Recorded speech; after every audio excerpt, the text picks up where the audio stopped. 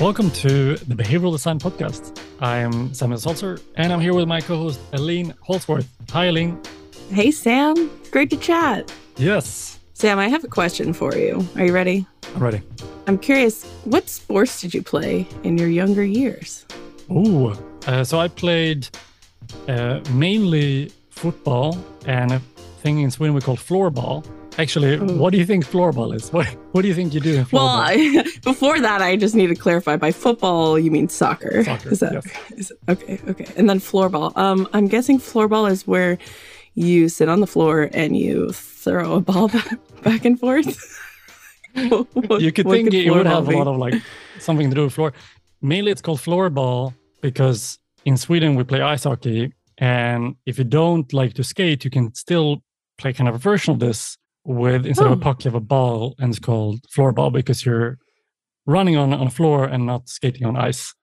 So okay, but you still have the hockey stick and you run around smacking the ball around. It's more of a plastic stick and so on. So you can easily see that this is a little bit less of a cooler sport than ice hockey. But combined with these two sports, I also will admit that my dad really wanted me to become kind of someone following in his footsteps of doing Aikido. So he has, I don't know, 4th, 5th black belt in Aikido, and that's kind of been his life passion. And I very much failed to live up to that dream. So I think I got like a yellow belt. Did you try and fail? I think I got like a yellow or orange belt or something. So I was a prodigy, but I never became, much more than that. Man, what a disappointment. Yes. I'm sure that you've excelled in other areas though. But according to my dad, probably not the most important one. I never really fulfilled. Yeah. But he always says, Sam was so good. He was so good when he was, 7 years old. He could have been so great. Yeah. So that's my sport background. Well, I asked because our guest today, Steph Habif, is surprised. I'm sure that our guest did not know this, is actually a 4-time NCAA champion in volleyball. So she actually did excel at her sport way back then. Yes. It's very impressive. Super impressive. Have you actually played volleyball in some capacity? Have you tried that? The extent of my experience with volleyball was in high school. I tried out for the volleyball team and I made it, not having any experience playing volleyball. And so I decided to learn how to play volleyball. Once I had joined the team, I discovered that I didn't really like diving onto the floor. It turns out that was not really my thing. Well, I do like that kind of general strategy of kind of like pitching something before you know how to do it, and then yeah. I think I didn't even watch any videos or I just showed up and I was like, yeah, I can hit balls. I did. So I actually played basketball and was, for a high schooler, I think pretty good. I was definitely very passionate about it. And softball, I was kind of a sporty kid, but yeah, volleyball was never really my strength. Yeah, fair enough. Well, our guest, as mentioned, has that strength, but also behavioral science. Do you want to introduce? Yeah, Steph? That's right.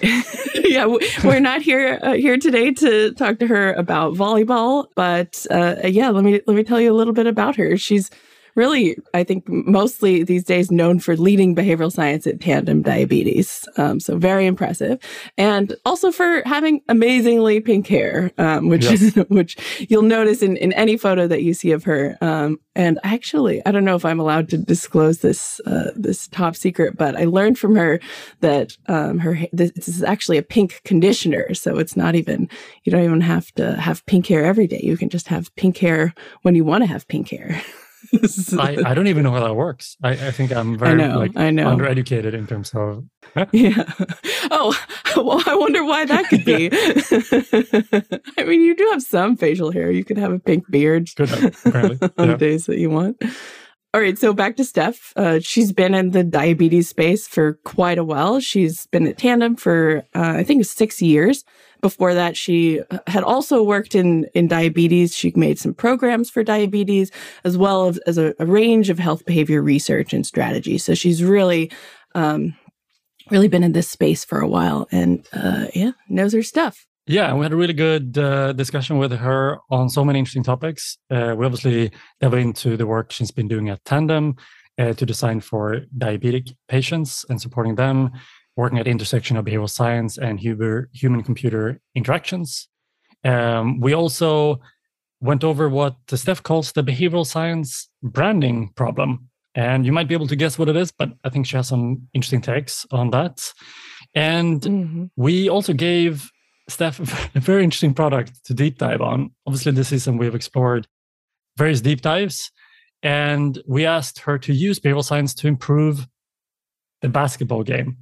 And you'll learn more about why we chose that in this episode. So without further ado, let's jump in to the episode. Heavens to Murgatroyd! Oh. Wow. I'm very happy to say welcome, Steph, to the Behavioral Design Podcast. How are you? I am so good. It's very early where I am right now. What's so special for me about this is that the three of us are located in very different parts of the world. And so I'm really happy we were able to make this happen. Thank you for having me. Yeah, it's super exciting. And, we like to really jump in feet first. And I think the first question that we usually ask is something that I'm sure you have some thoughts on, which is when looking at behavioral design in the wild, is there one example of either really well done applied behavioral science or really poorly done applied behavioral science that you kind of think about as a go-to example of either maybe some form of aspirational or inspirational or what do you call it? Something to avoid, something to learn from? Yeah. Sure. Thanks for that question. Well, I'll start with an example of good behavioral design, and I can't not do this because I have an insane bias as a behavioral scientist who has been for the last 6 years working at Tandem Diabetes Care, which is the company where I work. We're headquartered here in San Diego, and we make diabetes technologies for people who take insulin for their diabetes. But the reason I say that these are excellent examples of behavior design is because these medical devices, even though they are regulated by the FDA and other international regulatory bodies, we have still managed to find a way to iterate quickly and enhance in an ongoing fashion the way people get to experience these products. Is that it's automatically delivered through some form of pump, and that I'm sure changes things from from a behavioral standpoint. We want to make things easy, right? Right. So there are a few things that from a behavior design perspective, our technology systems do for somebody who needs to take insulin for their diabetes. The first is in using our system, you do not need a needle or a syringe for any reason, right? The insulin pump, to your point, automatically delivers the insulin to your body that it needs. And so you don't have to inject yourself. You don't have to administer a needle. The second thing that is exciting about what our systems do is they're algorithm driven. And so the math behind how our devices deliver insulin is fully automated. That math is able to predict what will happen with your blood sugar, looking 30 minutes into the future.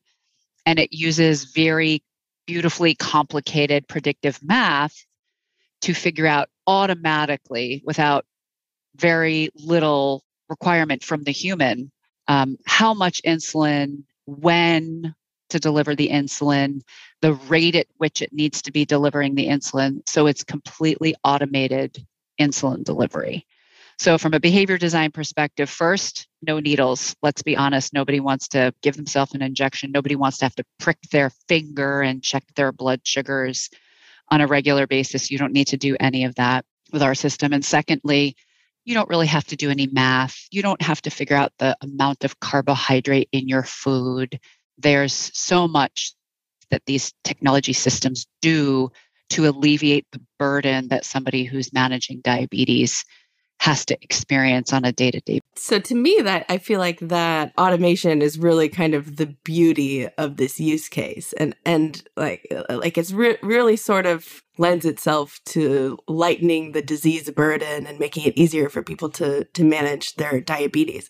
I'm wondering if you think there's a potential in other areas of health to achieve a similar effect without having this, the device implanted inside you. Like, how have you thought about how, if there's a metaphor or, a real example of achieving the same kind of thing in other health domains? So I think the healthcare industry, to your question, is ripe for automation design. Absolutely. And if any one of us, especially here in the United States, Samuel, your experiences might be different since you benefit from living in the EU.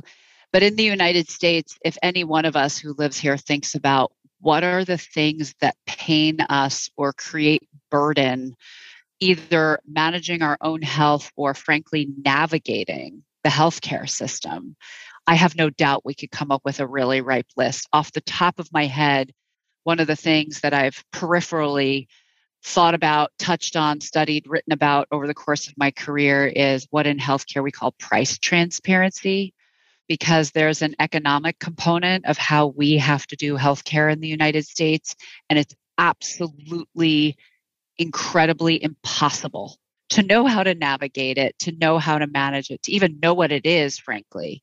And so that burden is so insanely real for all of us living in the United States.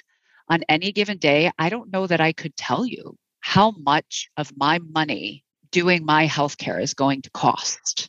And I would love for people who have passion in automation and behavior design to spend as much or any energy on that. Talk about alleviating burden for literally every single person who lives in the United States. Yeah, that's huge. All right, I want to jump into our product for today. We've chosen a product especially for you, and we're hoping you can use what you know, all your chops from your background and experiences to help us improve the basketball game. Yeah, I was really delighted when I heard you guys wanted me to talk about basketball. I've actually never played basketball myself. I grew up a volleyball player. At university, I played volleyball, which was some of the most fun I've ever had in my life.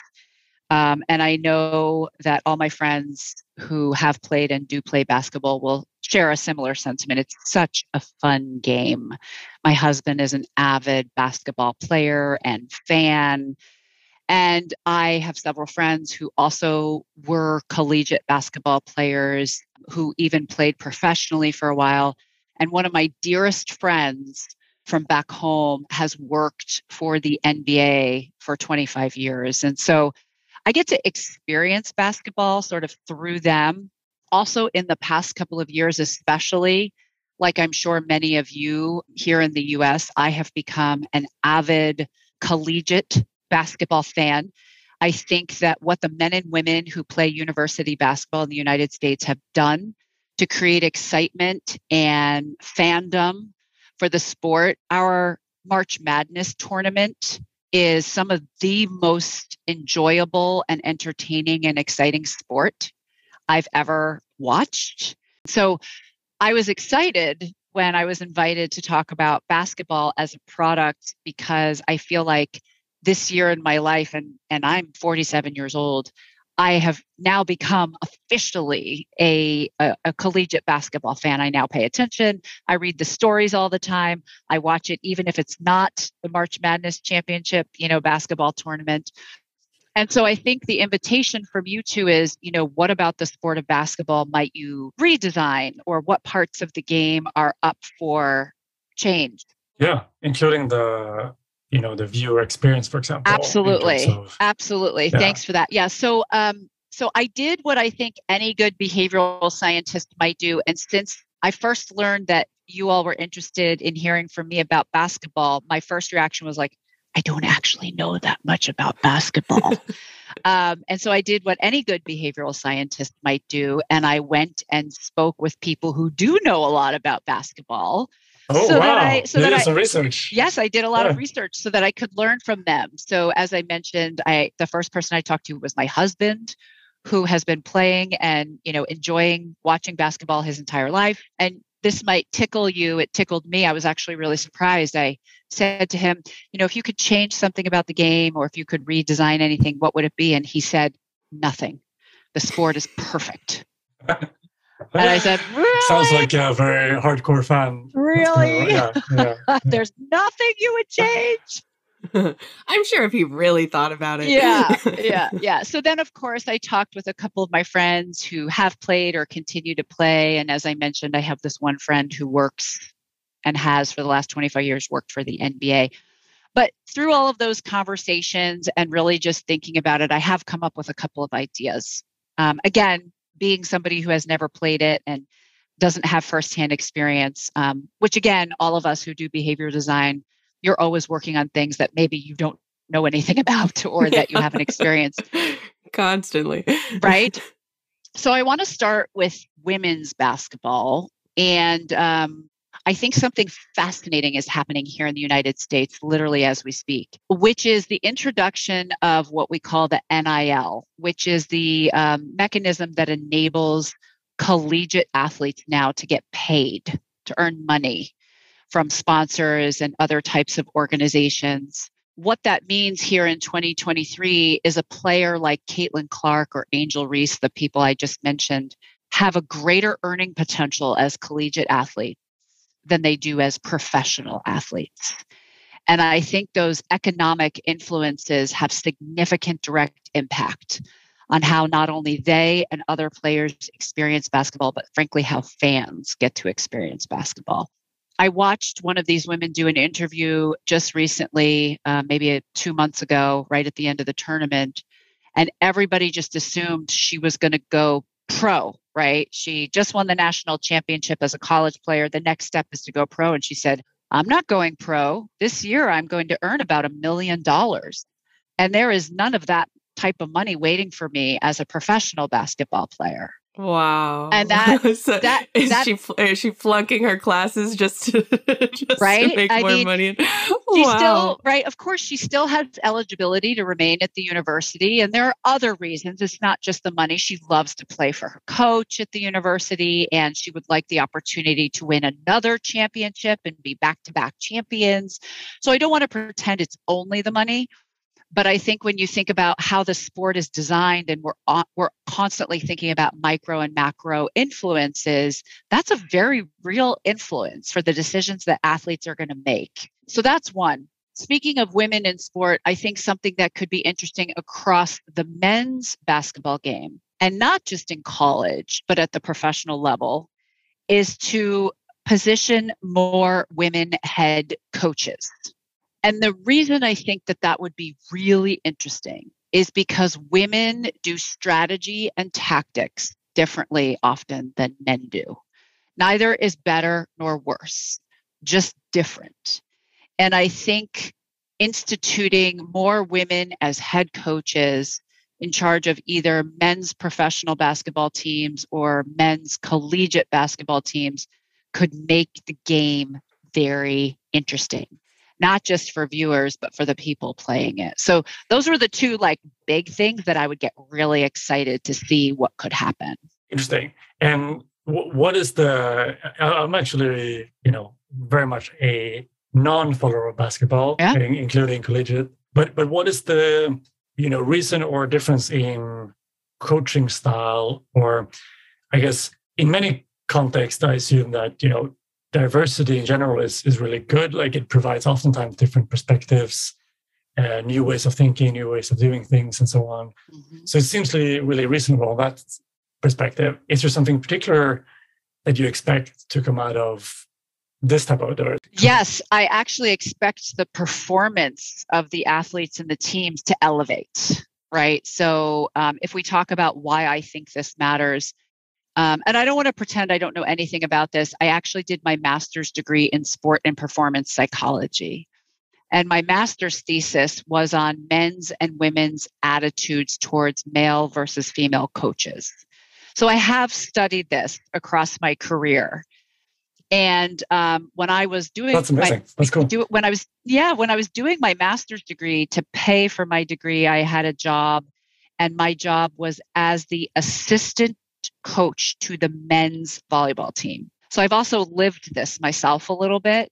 And I think the opportunities to diversify the head coaching staff by instituting more women in those positions stands to elevate the performance of not only the athletes, but the games in general.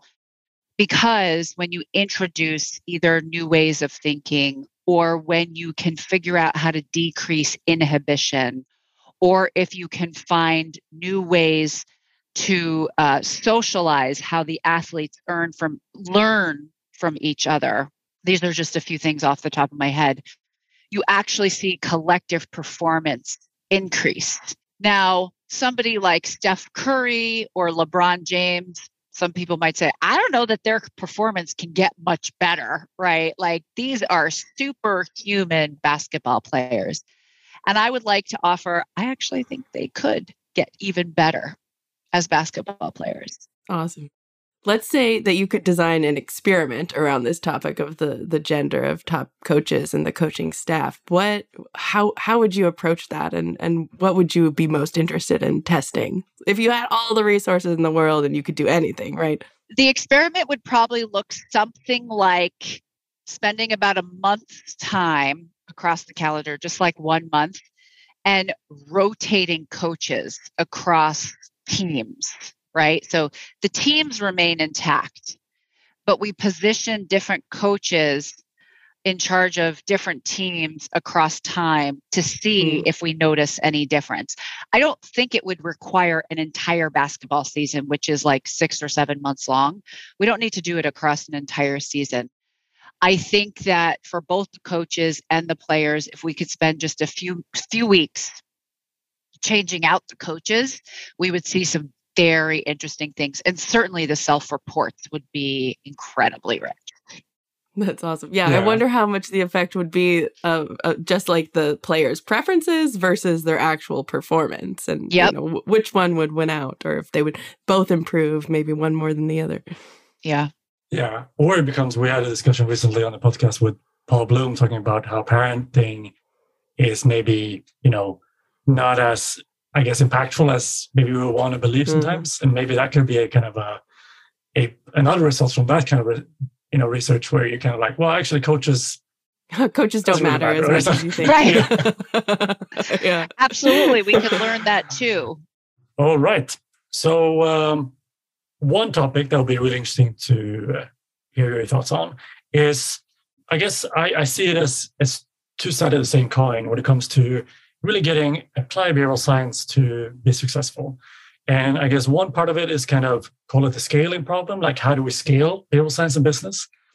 But part of that is also kind of the branding problem, like how do we brand behavioral science in business? So I don't know where we'll start. We can start in many aspects, sure. But from your perspective, how do you think about that challenge? I love this question. There is no doubt that behavioral science as a field has a major brand problem, major.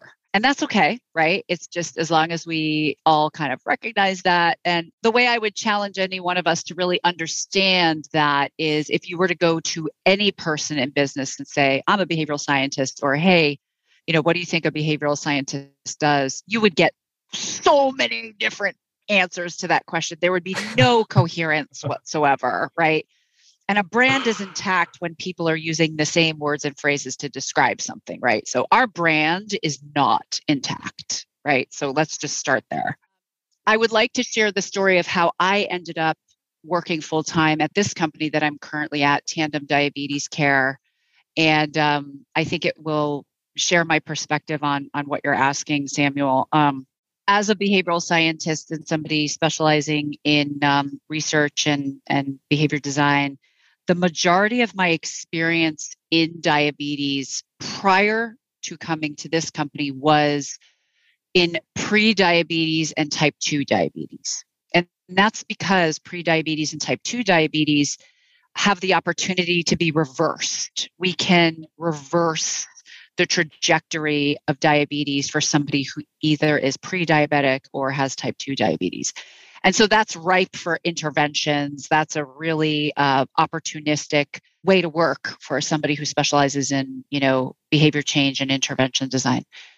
I learned about this company through my family. At the time, I had a niece who was diagnosed with type 1 diabetes when she was 3 years old. Now, if you live with type 1 diabetes, that means you need regular injections of insulin all day, every day. You essentially do not have any pancreatic function. And so that's why you need insulin, right, as medicine. And the amount of insulin that you dose and the rate at which you dose it and other metabolic activities like eating or exercising or sleeping, all of these things come into play. And if not used or if mishandled, if the insulin is mishandled, the scary thing is you could die, right? I mean, so we are literally talking about life and death. And so I was really excited that a company like this would give me a chance to spend more time practicing human computer interaction, more so than, programmatic intervention design. And so I found out, this was back in 2017, I found out that this company was looking to hire more human factors and UX researchers, which of course is a part of our skill set as behavioral scientists. So at the time I was a freelancer and I cold called the company and I said, hey, I saw that you are looking to hire some human factors researchers and I'd like to tell you a little bit about myself. And I spoke with one of the women who does our talent acquisition. And we talked for about 15 minutes. And she said, it sounds like you're a little bit more than what we really need right now. But what was serendipitous was a couple weeks from then was going to be the American Diabetes Association conference here in San Diego, where I was living at the time and where this company is located. And I was going to attend the American Diabetes Association conference as part of my work anyway. So she said to me, since you're going to go to that conference, do me a favor, go to the booth, the Tandem Diabetes Care booth at the conference, walk over there, look for the tallest, baldest man standing at the booth. That is Brian. He's our chief commercial officer. Just go talk to him. So I did. I went to the conference. I went to the booth. I found the tallest, baldest man. He's 6'8", so he's properly tall. And I walked right up to him and I said, hi, my name is Steph, and I would love to tell you why Tandem Diabetes Care could use a behavioral scientist. And he said, I don't know what that is. It sounds expensive. Why don't you sit down and tell me your story? So I did. And he said, yeah, that sounds like quite a lot. And I don't know that we need that much right now, but let's stay in touch. And what ended up happening over the next week or two, and why I eventually got a phone call from him, is because both the human factors team that was working here at the time and the people who were doing market research for the company left for other jobs. And so there was sort of this operational gap where both the market research needs of the company and the UX research and human factors research of the company, those things were not being tended to. So he called me and he said, hey, can you do human factors research? I said, sure. Hey, can you do market research? Absolutely. Great. I need you to come in and work with us for a while. Interesting. And that's how I first started working here at the company. And the reason that story I think matters is because as much as we all want to get hired full-time right out of the gate for a really exciting full-time behavioral sciences job, pure behavioral sciences job, sometimes what we need to do first and foremost is meet the immediate needs of the business. And at that time, when I had the opportunity to come work here, what the company was asking for overtly, what they said they needed was, we need somebody to run human factors research and do those studies. And we need somebody to do our market research because we're trying to make some, strategic and product decisions. And so even though that is only a slice of what I or any of us do, right? It mattered to the company. And so I came in and I did it. And during those couple of months, I had the most fun. The people who work at this company are just what I like to call filet mignon people. They're the best of the best. I fell in love with them. Never heard that. That's fun term. Hopefully you're a carnivore. If you're a vegetarian, that might not be a very nice analogy. Just a company with an amazing mission. It's a mission-driven company to change the life of people who live with diabetes. And so a couple months later, Brian, the chief commercial officer, who is my boss, we started talking, and he said, "What do you think about working here full time?" And I said, "Can I build out a behavioral sciences team?" And he said, "Yep, just come work here." So over the last 6 years, I've been working on building up and scaling a behavioral sciences unit inside of Tandem Diabetes Care. And over the course of that entire 6 years, I have always worked hard to find that balance between meeting the immediate needs of the business and identifying and filling what I call opportunity gaps to apply behavioral sciences, to show the value of behavioral sciences to the company and to the leadership. And can I actually rewind a little bit to that time you met Brian, I believe, at the conference? When you met Brian at the conference and you kind of sat him down to say, like, this is why, you need behavioral science. Was there something you said there that you would have changed through this experience? Like, what? I'm just interested to hear a little bit of, because we all face that, like, trying to in some way sell behavioral science and do so persuasively.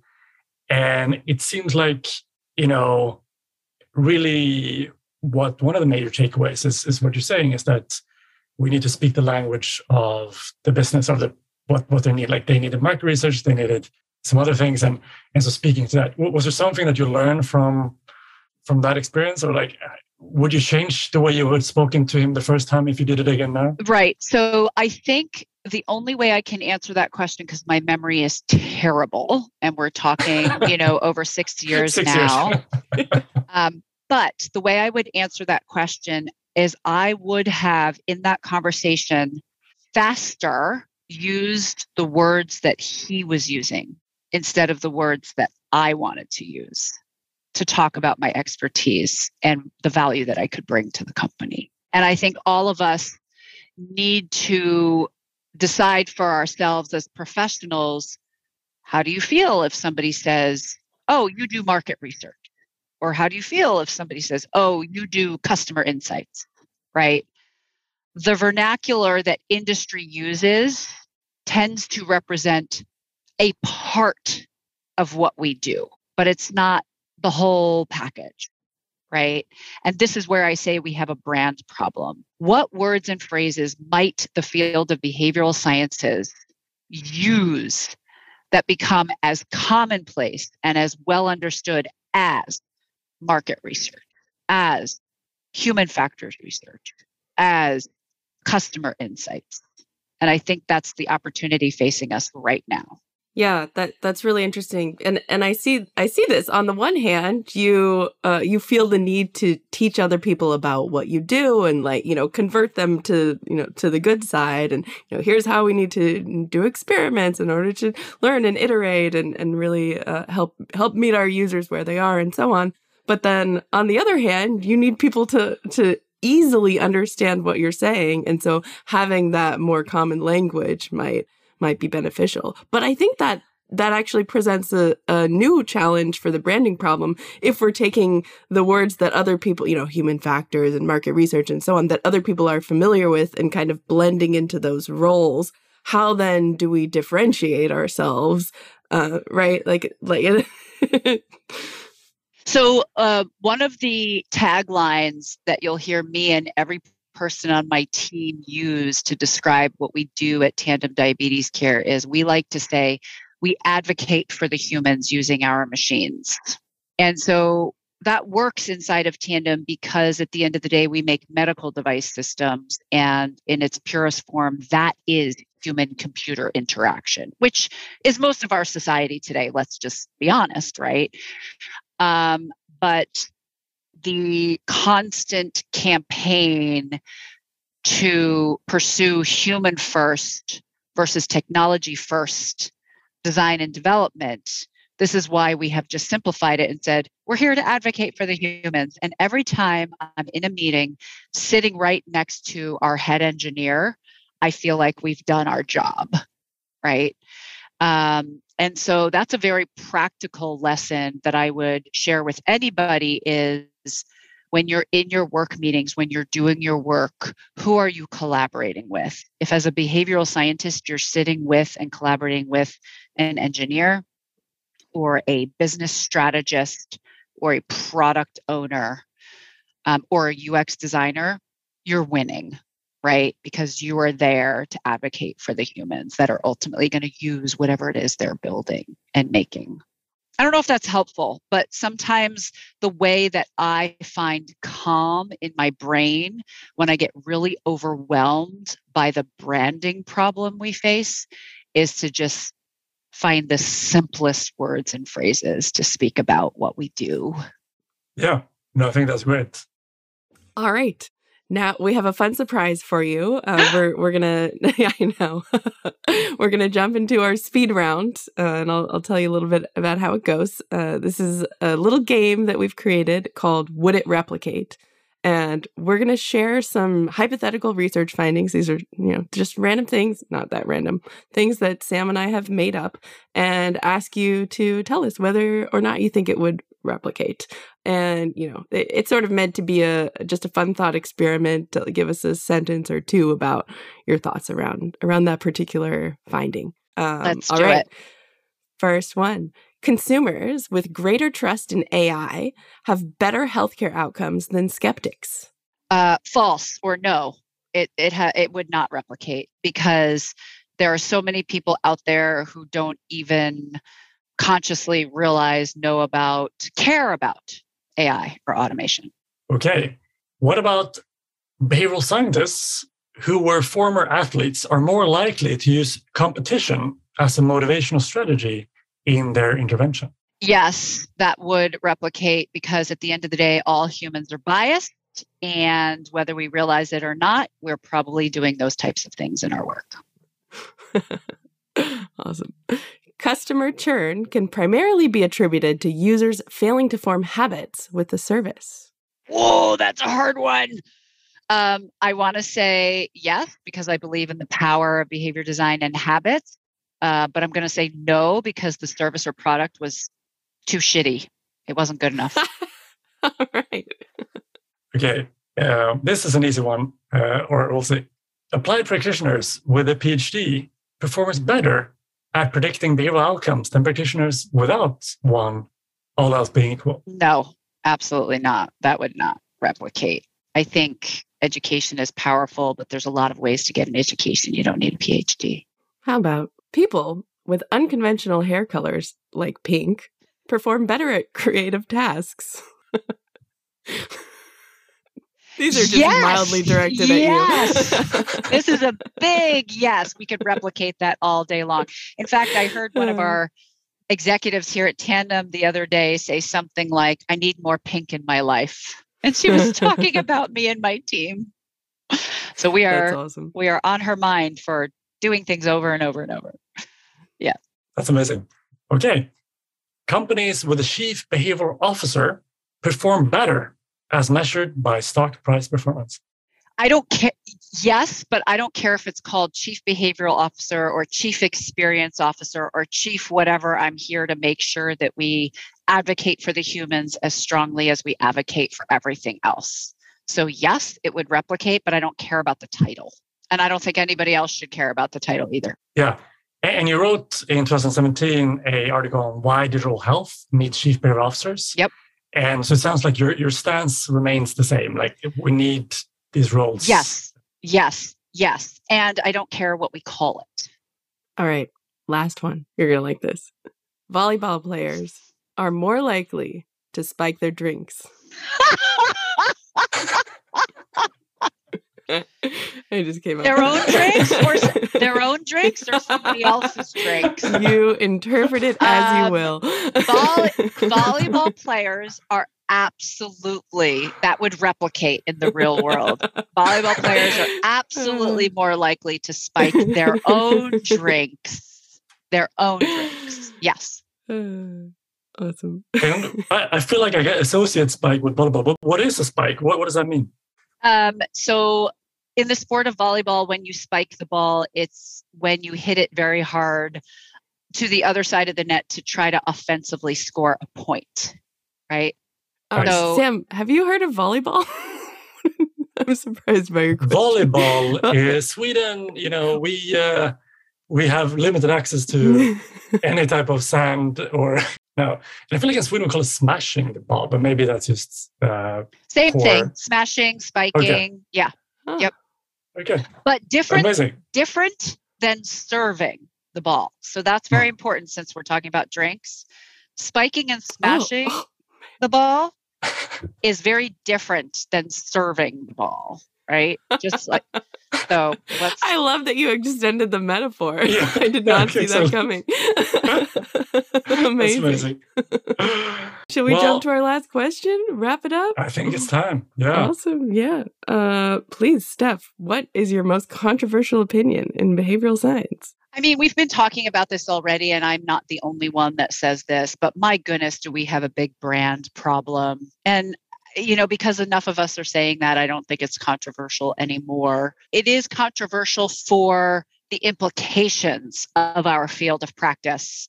And so just to stick with whether or not it could be controversial, I would like to invite all of us to really think critically about, would it help or hurt our field if we were okay with being what I call title agnostic, right? So this goes back to what we were just talking about. Do companies perform better in the stock market with a chief behavioral officer? I feel very strongly yes, but I don't think that person needs to be titled chief behavioral officer. That doesn't help the brand, though. That's the problem. Mm-hmm. So it's a conundrum. It really is. It's a heck of a PR opportunity. I'm 47, almost 48, so I've been doing this for a very long time, and I want very much for the field of behavioral sciences to be recognized for what it is, how important it is, how instrumental it is, and at the same time, I think we could, as a field, lock arms with customer experience, user experience design, a couple of other social science fields, and it would work really well. So that's where I constantly have that dialogue around like the purist in me about behavioral science versus, well, if we blend, I think it could work just as well. Yeah. But if then there's better. The risk of, does it just disappear? Right. Do people, right? Right. Absolutely. That's what I'm afraid of. Yeah. Absolutely. That's a real thing. If behavioral science is all of a sudden just like, aren't we all talking about that at one point? Do people even do that anymore? Yeah. Right. Yeah. So. Totally. Well, Steph, this was lovely. Thank you so much for joining us. It's been a blast. I had so much fun. I feel like I could talk to you guys for hours. Thank you so much. Time to wrap up another episode of the Behavioral Design Podcast. We hope you enjoyed the show. Oh, and I am an AI. Yeah, welcome to Uncanny Valley. Sam and Aline told me this is going to be an awesome season. So make sure to subscribe and help spread the word. Maybe share the podcast with a colleague or friend. And if you want to show us some extra love, head over to Habit Weekly. Come and join our community. Pro members get access to a wealth of resources and the chance to interact with leading practitioners. It's a great way to support the podcast and deepen your understanding of behavioral design. Our fantastic show music is Murgatroyd by the wonderful Dave Pizarro, and thanks to the team at Orange Wall Media for the production of this episode. For questions or ideas for future episodes, email podcast@habitweekly.com. We'd love to hear from you. Thanks again for listening. See you next time. Heavens to Murgatroyd. Oh, Blow. Oh.